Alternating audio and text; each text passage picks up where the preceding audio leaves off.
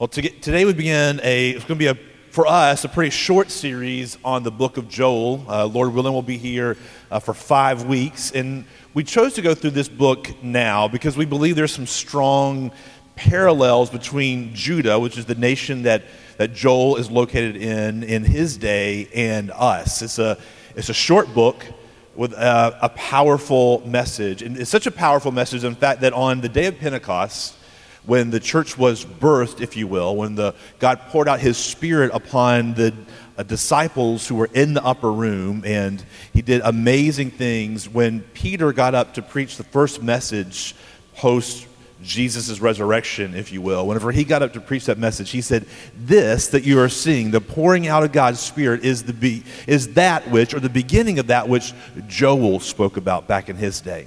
And those are the days that we still live in now. So what we're going to see, hopefully the next few weeks, is how Joel applies to us now. Now, we'll give a little background first so we can all kind of be on the same page. Joel was, if you have a physical Bible, it's one of those books that, I don't know about you, but whenever I'm in church, somebody says, "Turn to Joel," I feel a little bit of panic, like, can I find Joel? Because it's kind of hidden back in the back of the Old Testament with some, what we call the minor prophets. Not because they're unimportant, just because they're smaller books than the other ones. If you have an app, hey, kind of take some of it out, you just kind of click on it and click the name of the chapter, and that's a whole lot less pressure if you're in church. But it's not only a small book, but it's a prophet that we know a little bit about. We don't really know much about Joel outside of this book. He doesn't explain much about himself. He just says, "Hey, I'm Joel. This is who my father was," and he kind of starts rolling. And in fact, not only do we not know much about Joel, we don't know a whole lot about exactly what time he gave these prophecies, exactly what time he wrote this book. He doesn't give the particularities that some of the other prophets give so that we can tell, like, hey, it happened in this year of this king's reign, or it happened when this was going on in the world. He just starts off and gives this prophecy, and we don't know exactly when it was. And I think one of the reasons that it's sort of vague in who Joel was and sort of vague in exactly when it happened is because it's the Lord wanted this to be a book that would remain vague so it could always be applicable to us. What we do know about it was written to the small nation of Judah, and it was written after they had come back from exile. That means after they had disobeyed God for so long that the nation of Israel, which was above Judah, the 10 tribes made up Israel, then 2 tribes made up Judah, they both each, first Israel and then Judah, went into exile. They were captured by the most powerful empires of the time. It would be the Babylonian Empire before that, and then after that, I'm sorry, I'm having a little brain fart right now. Then after that, it would have been the Persian Empire. Wow. And now they've come back from exile out of Persia from King Cyrus, and they've been sent back to Judah. And they've rebuilt the walls of the temple, and they've rebuilt the walls of Jerusalem, but they're just sort of a shell of this former power that they were. They don't have the same power, the same influence, the same wealth that they had before they were conquered and sent into exile.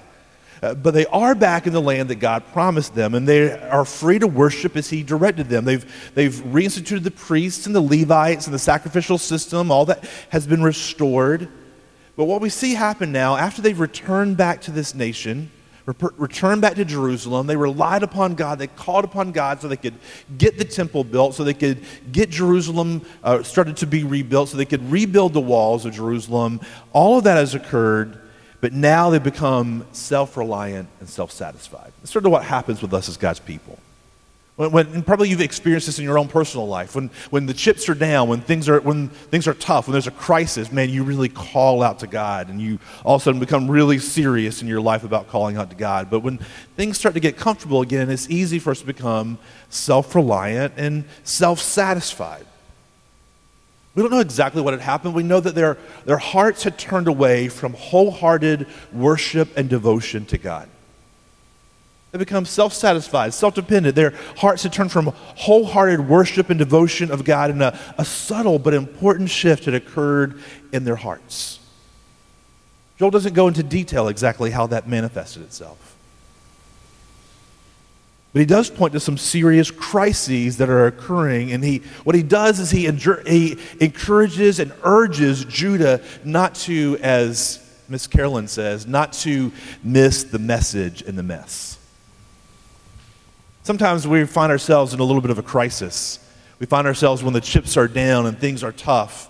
And it's easy, all we want God to do is to alleviate the point of contention, to alleviate the hard part of this crisis that I'm in.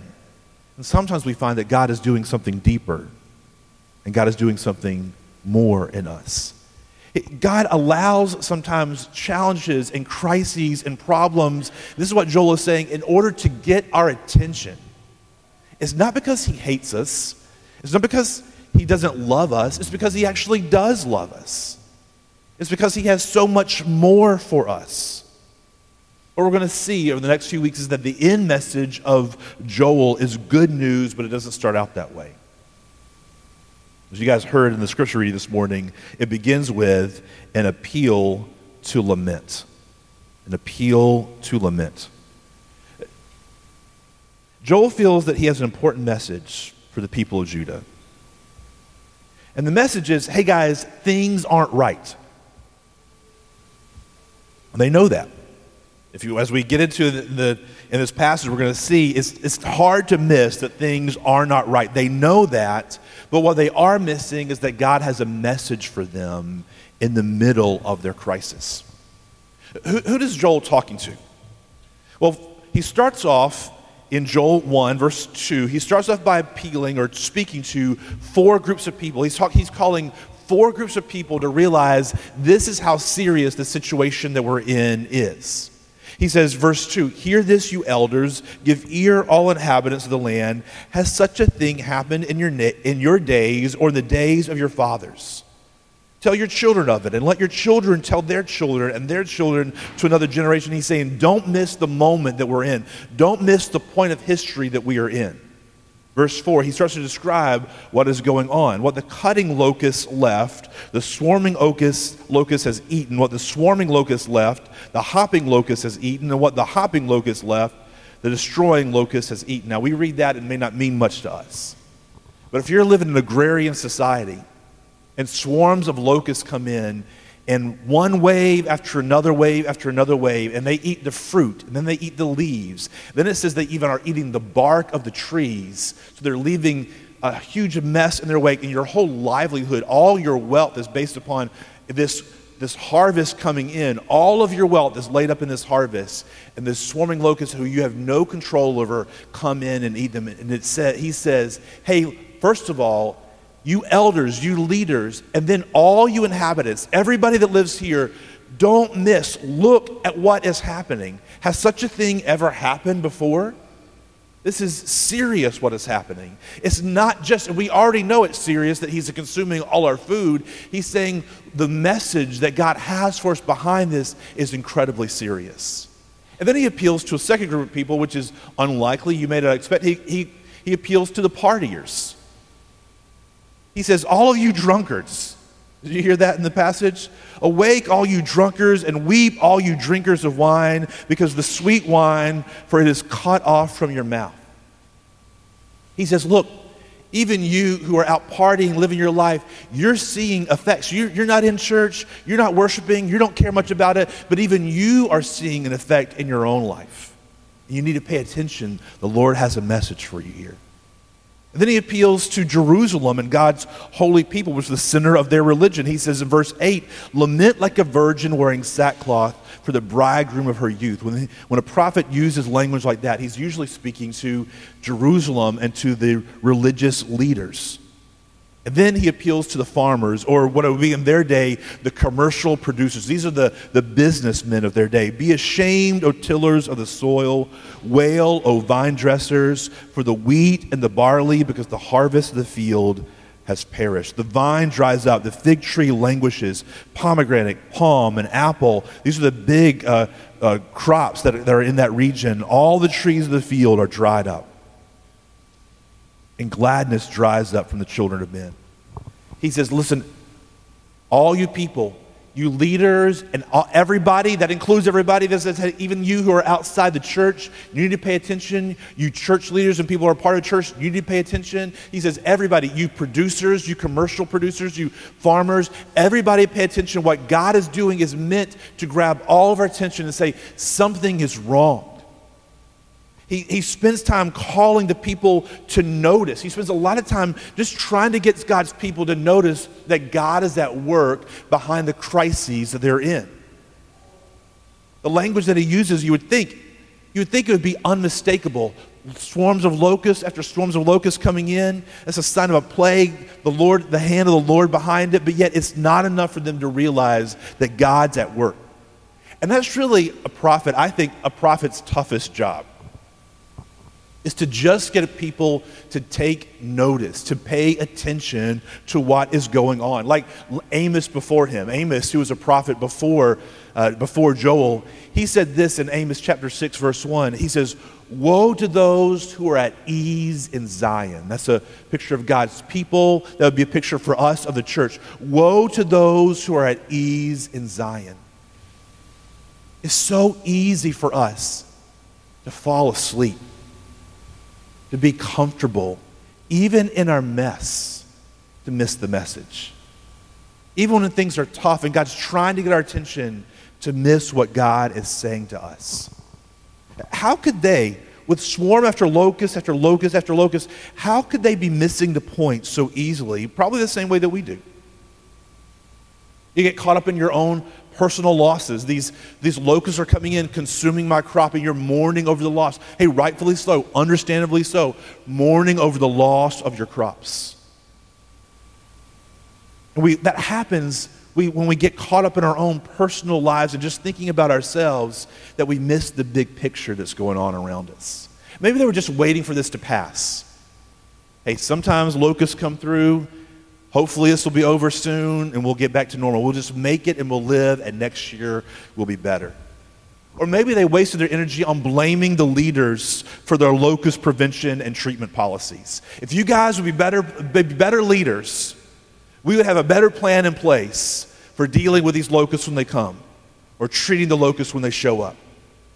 Maybe they got caught in battles about whether the temple sacrifices should have been stopped or not. Because if you miss it in the passage, it says that the things were so bad, there are not enough cattle and livestock, the things that they would be sacrificing at the temple, there's not enough of those to even continue their sacrificing system. So sort of like us with COVID, their temple or their churches shut down for a time because they couldn't keep on going the way they had.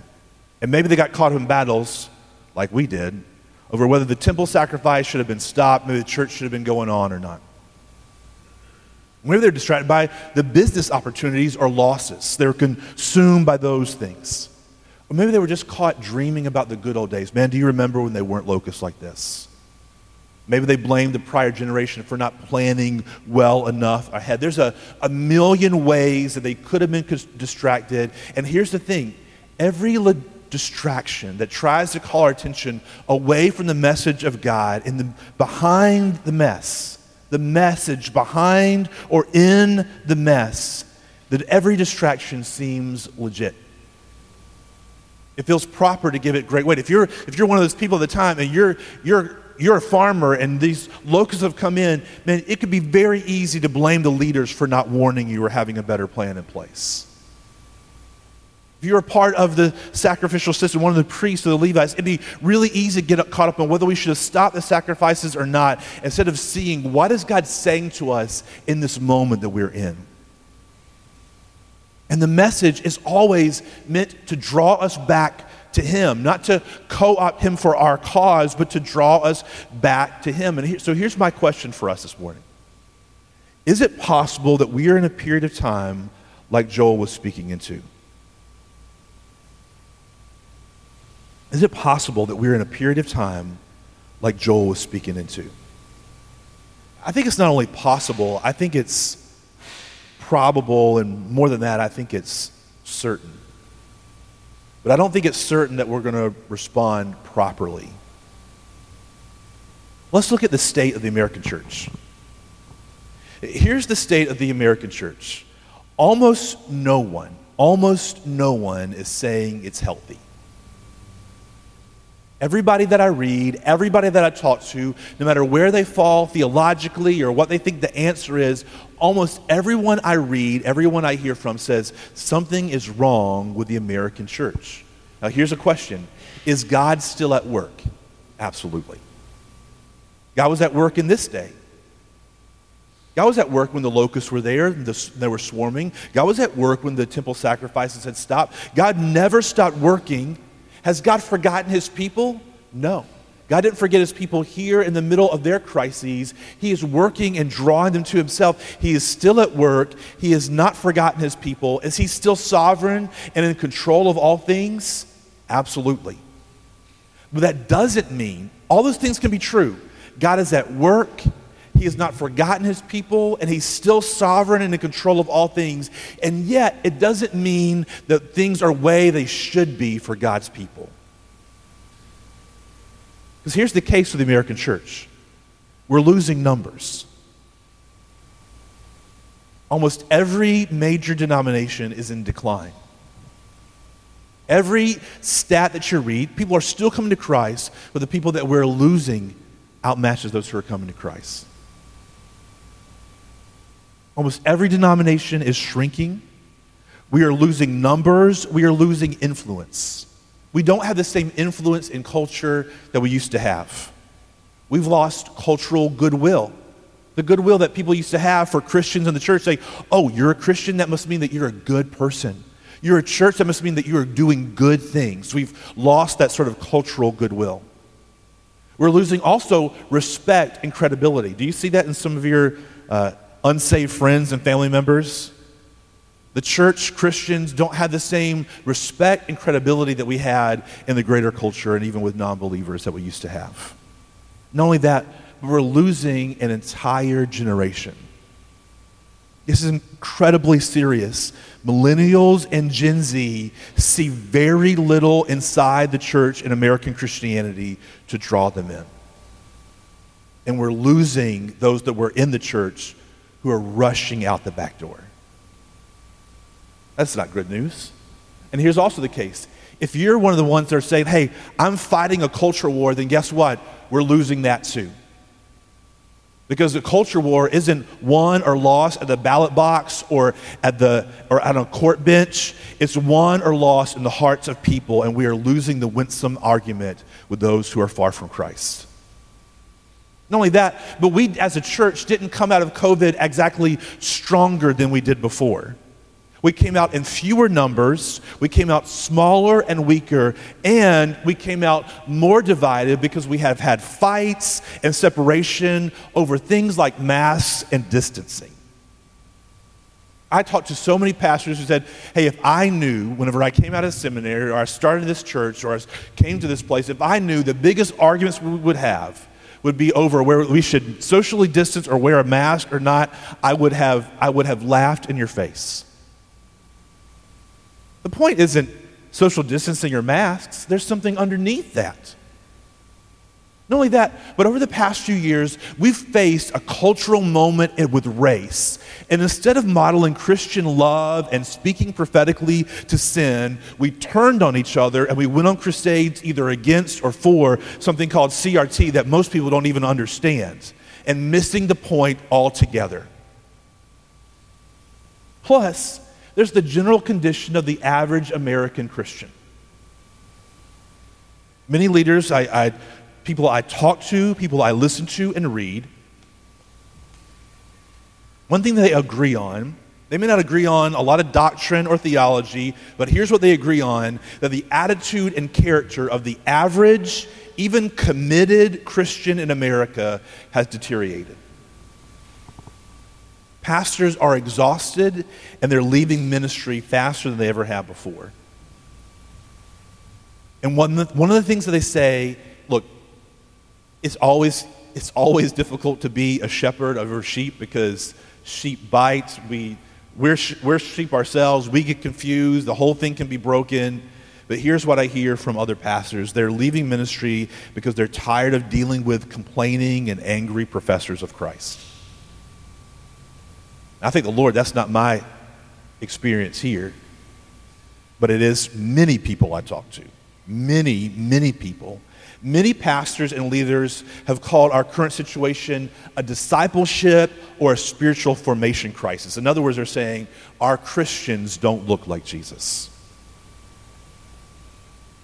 We have a type of Christianity in America that resembles, or well, we'll call it a type of religion that resembles Christianity, and it's taken the place of true Christianity in many American churches, where Christianity has become more cultural than biblical, more political than about Jesus. And what has happened in the middle of all that is we've adopted the American dream as part of the gospel. And it's snuck in with its tentacles, and it's stifling and choking out true Christianity. Christians have rallied to the call of politicians and political parties rather than Jesus and his church. Many have bought into the lie that the right leader or a certain party in power will be the answer to their angst. And Christians are now more divided over politics than maybe anything other than race.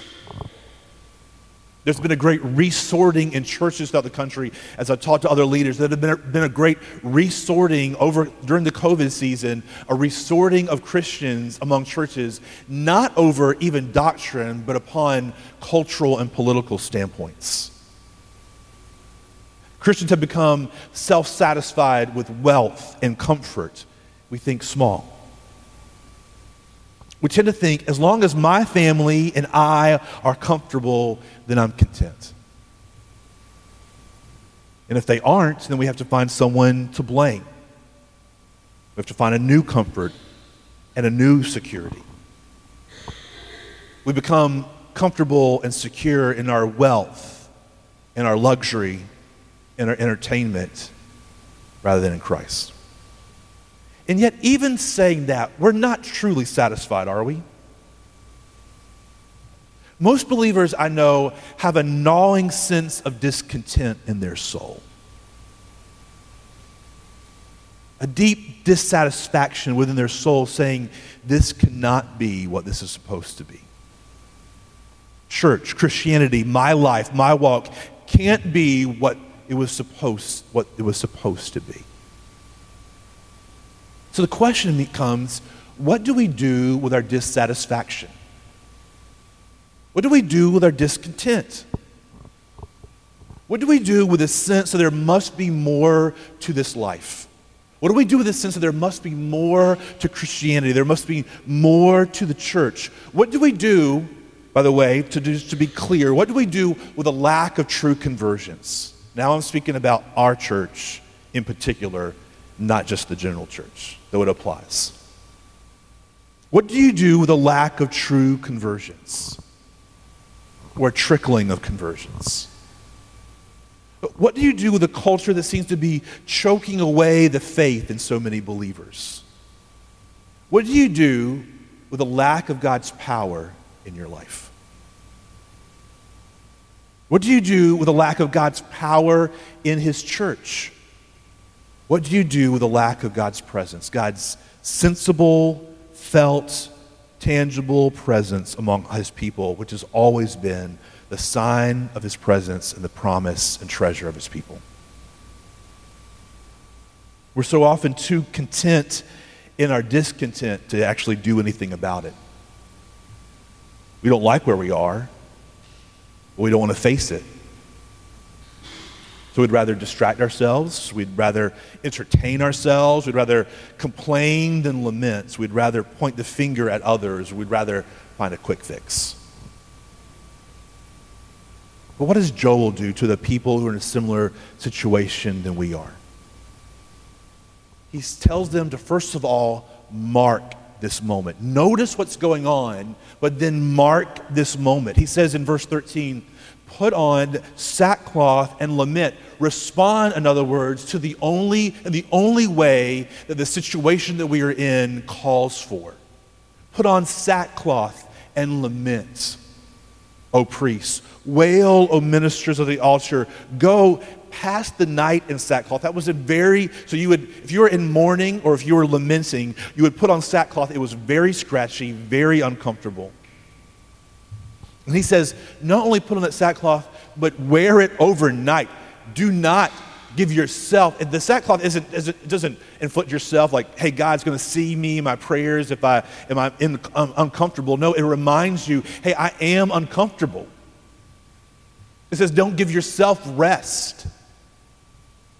Pass the night in sackcloth, O ministers of my God, because grain offering and drink offering are withheld from the house of God. He says, don't just let time pass. Don't just turn a blind eye and hope things get better. Notice what is going on and mark this moment. Have the guts to mark this moment and say, there is something wrong and only God can fix it. That's where we're starting to go. There's something wrong.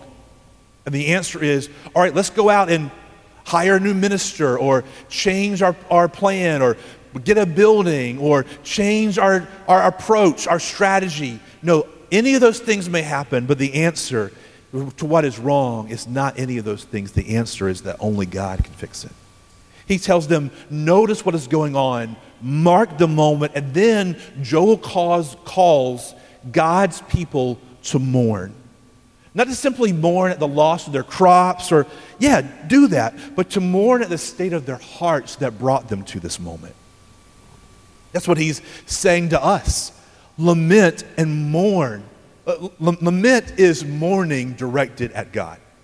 In other words, it's not just complaining, oh, I wish we had this, or I wish this was better.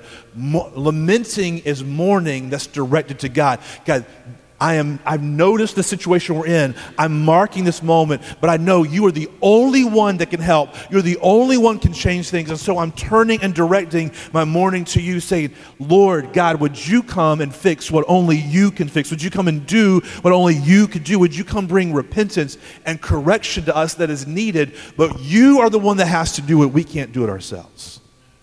We can respond, and we must respond, but it can only be Him. It can only be Him by His power that can do that. Verse 15 and 16 of Joel 1. Alas for the day he models for us what a lament looks like. Alas for the day of the Lord is near, and as destruction from the Almighty it comes. Is not the food cut off from before our eyes, joy and gladness from the house of our God? Verse 19, hear this. To you, O Lord, I call. For fire has devoured the pastures of the wilderness, and flame has burned all the trees of the field. To you, O Lord, our call. What Joel is doing is he's issuing a serious call to corporate prayer. That's where we take it. That's where we take lament in our mourning. We're going to be talking more about that over the next couple of weeks as we look at Joel. Next week, we're going to look at what it looks like to repent together as a people, but we start with lamenting. We direct our dissatisfaction and our discontentment to God, and we stop living like life is normal. We stop trying to fix the symptoms, and we go to the heart, our own hearts, and to the only one who can change our hearts. He says, fast. Again, fasting isn't like, it's like sackcloth. It doesn't cause God, oh, I see you skipped a meal or two. I guess I'll move. Fasting reminds us of our own weakness.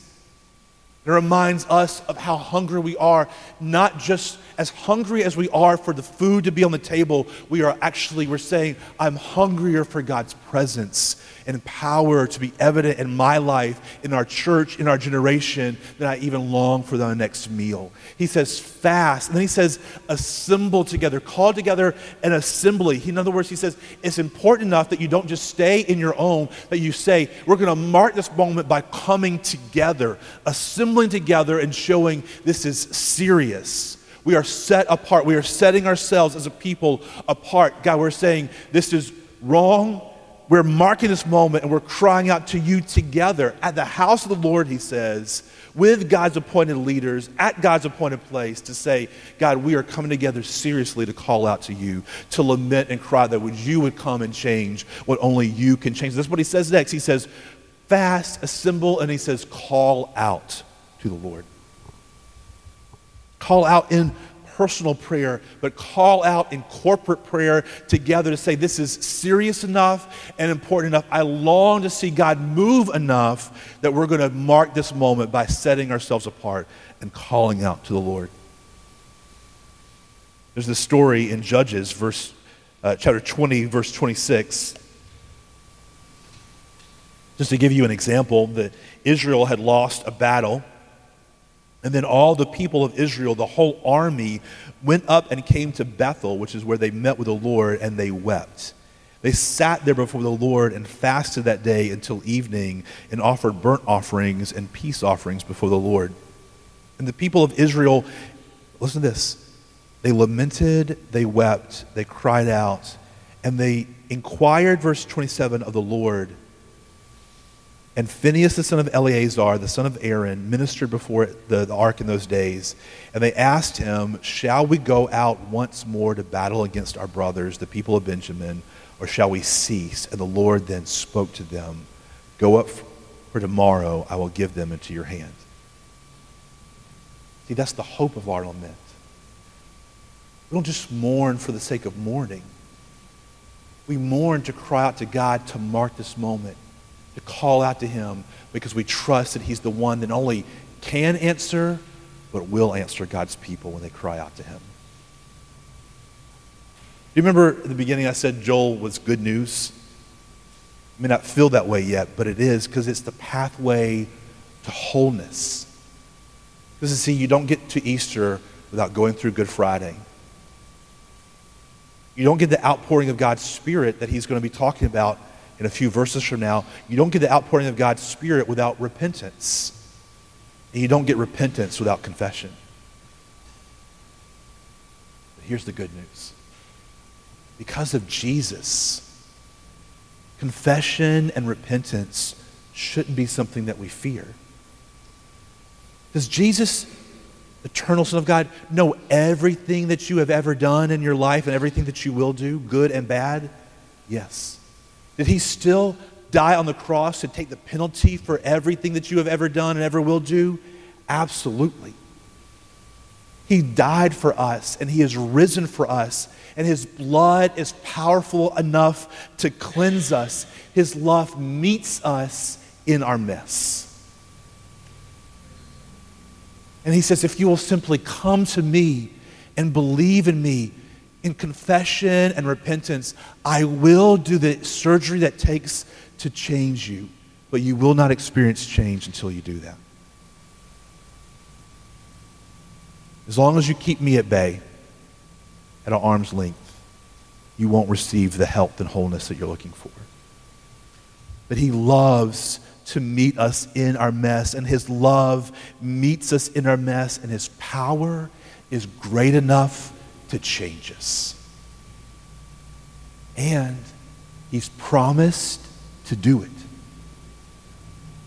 He gives us the book of Joel and so many more places in Scripture as encouragements and urging to say, whenever you see things are bad, if you will simply call out to me, I will come and I will change you. Because that's the biggest thing that needs to change. We only need to turn to him and believe. That's all. Just turn to him and believe. And he will hear us and he'll move. We're going to end that with that moment today as we approach the table. As we partake of this communion meal today, we're going to do so by making a move. As you come forward to take the wafer and the cup, you're going to come forward to say, God, I'm turning to you to believe. I'm turning to you. I'm asking that you will help me in lamenting and mourning my own life, my family, our church, our generation, the American church, so that your people who are called by your name would call out to you, and you would hear us, and you would come and move in our midst. And I'm taking this wafer, and I'm taking this cup as the down payment that you're committed to doing that. That's the commitment, the anchor that we need. How do we know that God will hear our prayers? Because of his broken body and his shed blood on our behalf. So if you're a believer in Christ today, we open the front to you. What we're going to do is the band's going to come up and they're going to play a song. We're going to kind of sit, just take a time of reflection and prayer. You can sing along if you like. You can stand or sit. You can kneel, however you want to respond. At the end of that song, then our communion servers are going to come forward. We're going to have a station on each side with the wafer and the cup. Come on the outside, and come back towards the middle, and then Tyson will lead us. We're going to partake of it together again this week, and Tyson will lead us when to partake of that. So take the cup and the wafer back to your chair, and we'll partake of it together as a family. Lord, I thank you for the cross of Jesus Christ, the living, reigning Son of God, who invites us that even in our brokenness, even in our crises, even whenever we aren't where we should be, that he is standing with open arms to draw us in. So Father, I pray that you would grant us the ability and the wisdom to mark this moment, to notice what you are doing, and to call out to you individually and together as a people, that we would see you move in our church, that we would see you move in our lives, we would see you move in this city, and we would see you move in our generation in ways that are unmistakable. Trust you. We thank you for your goodness to us in Christ Jesus.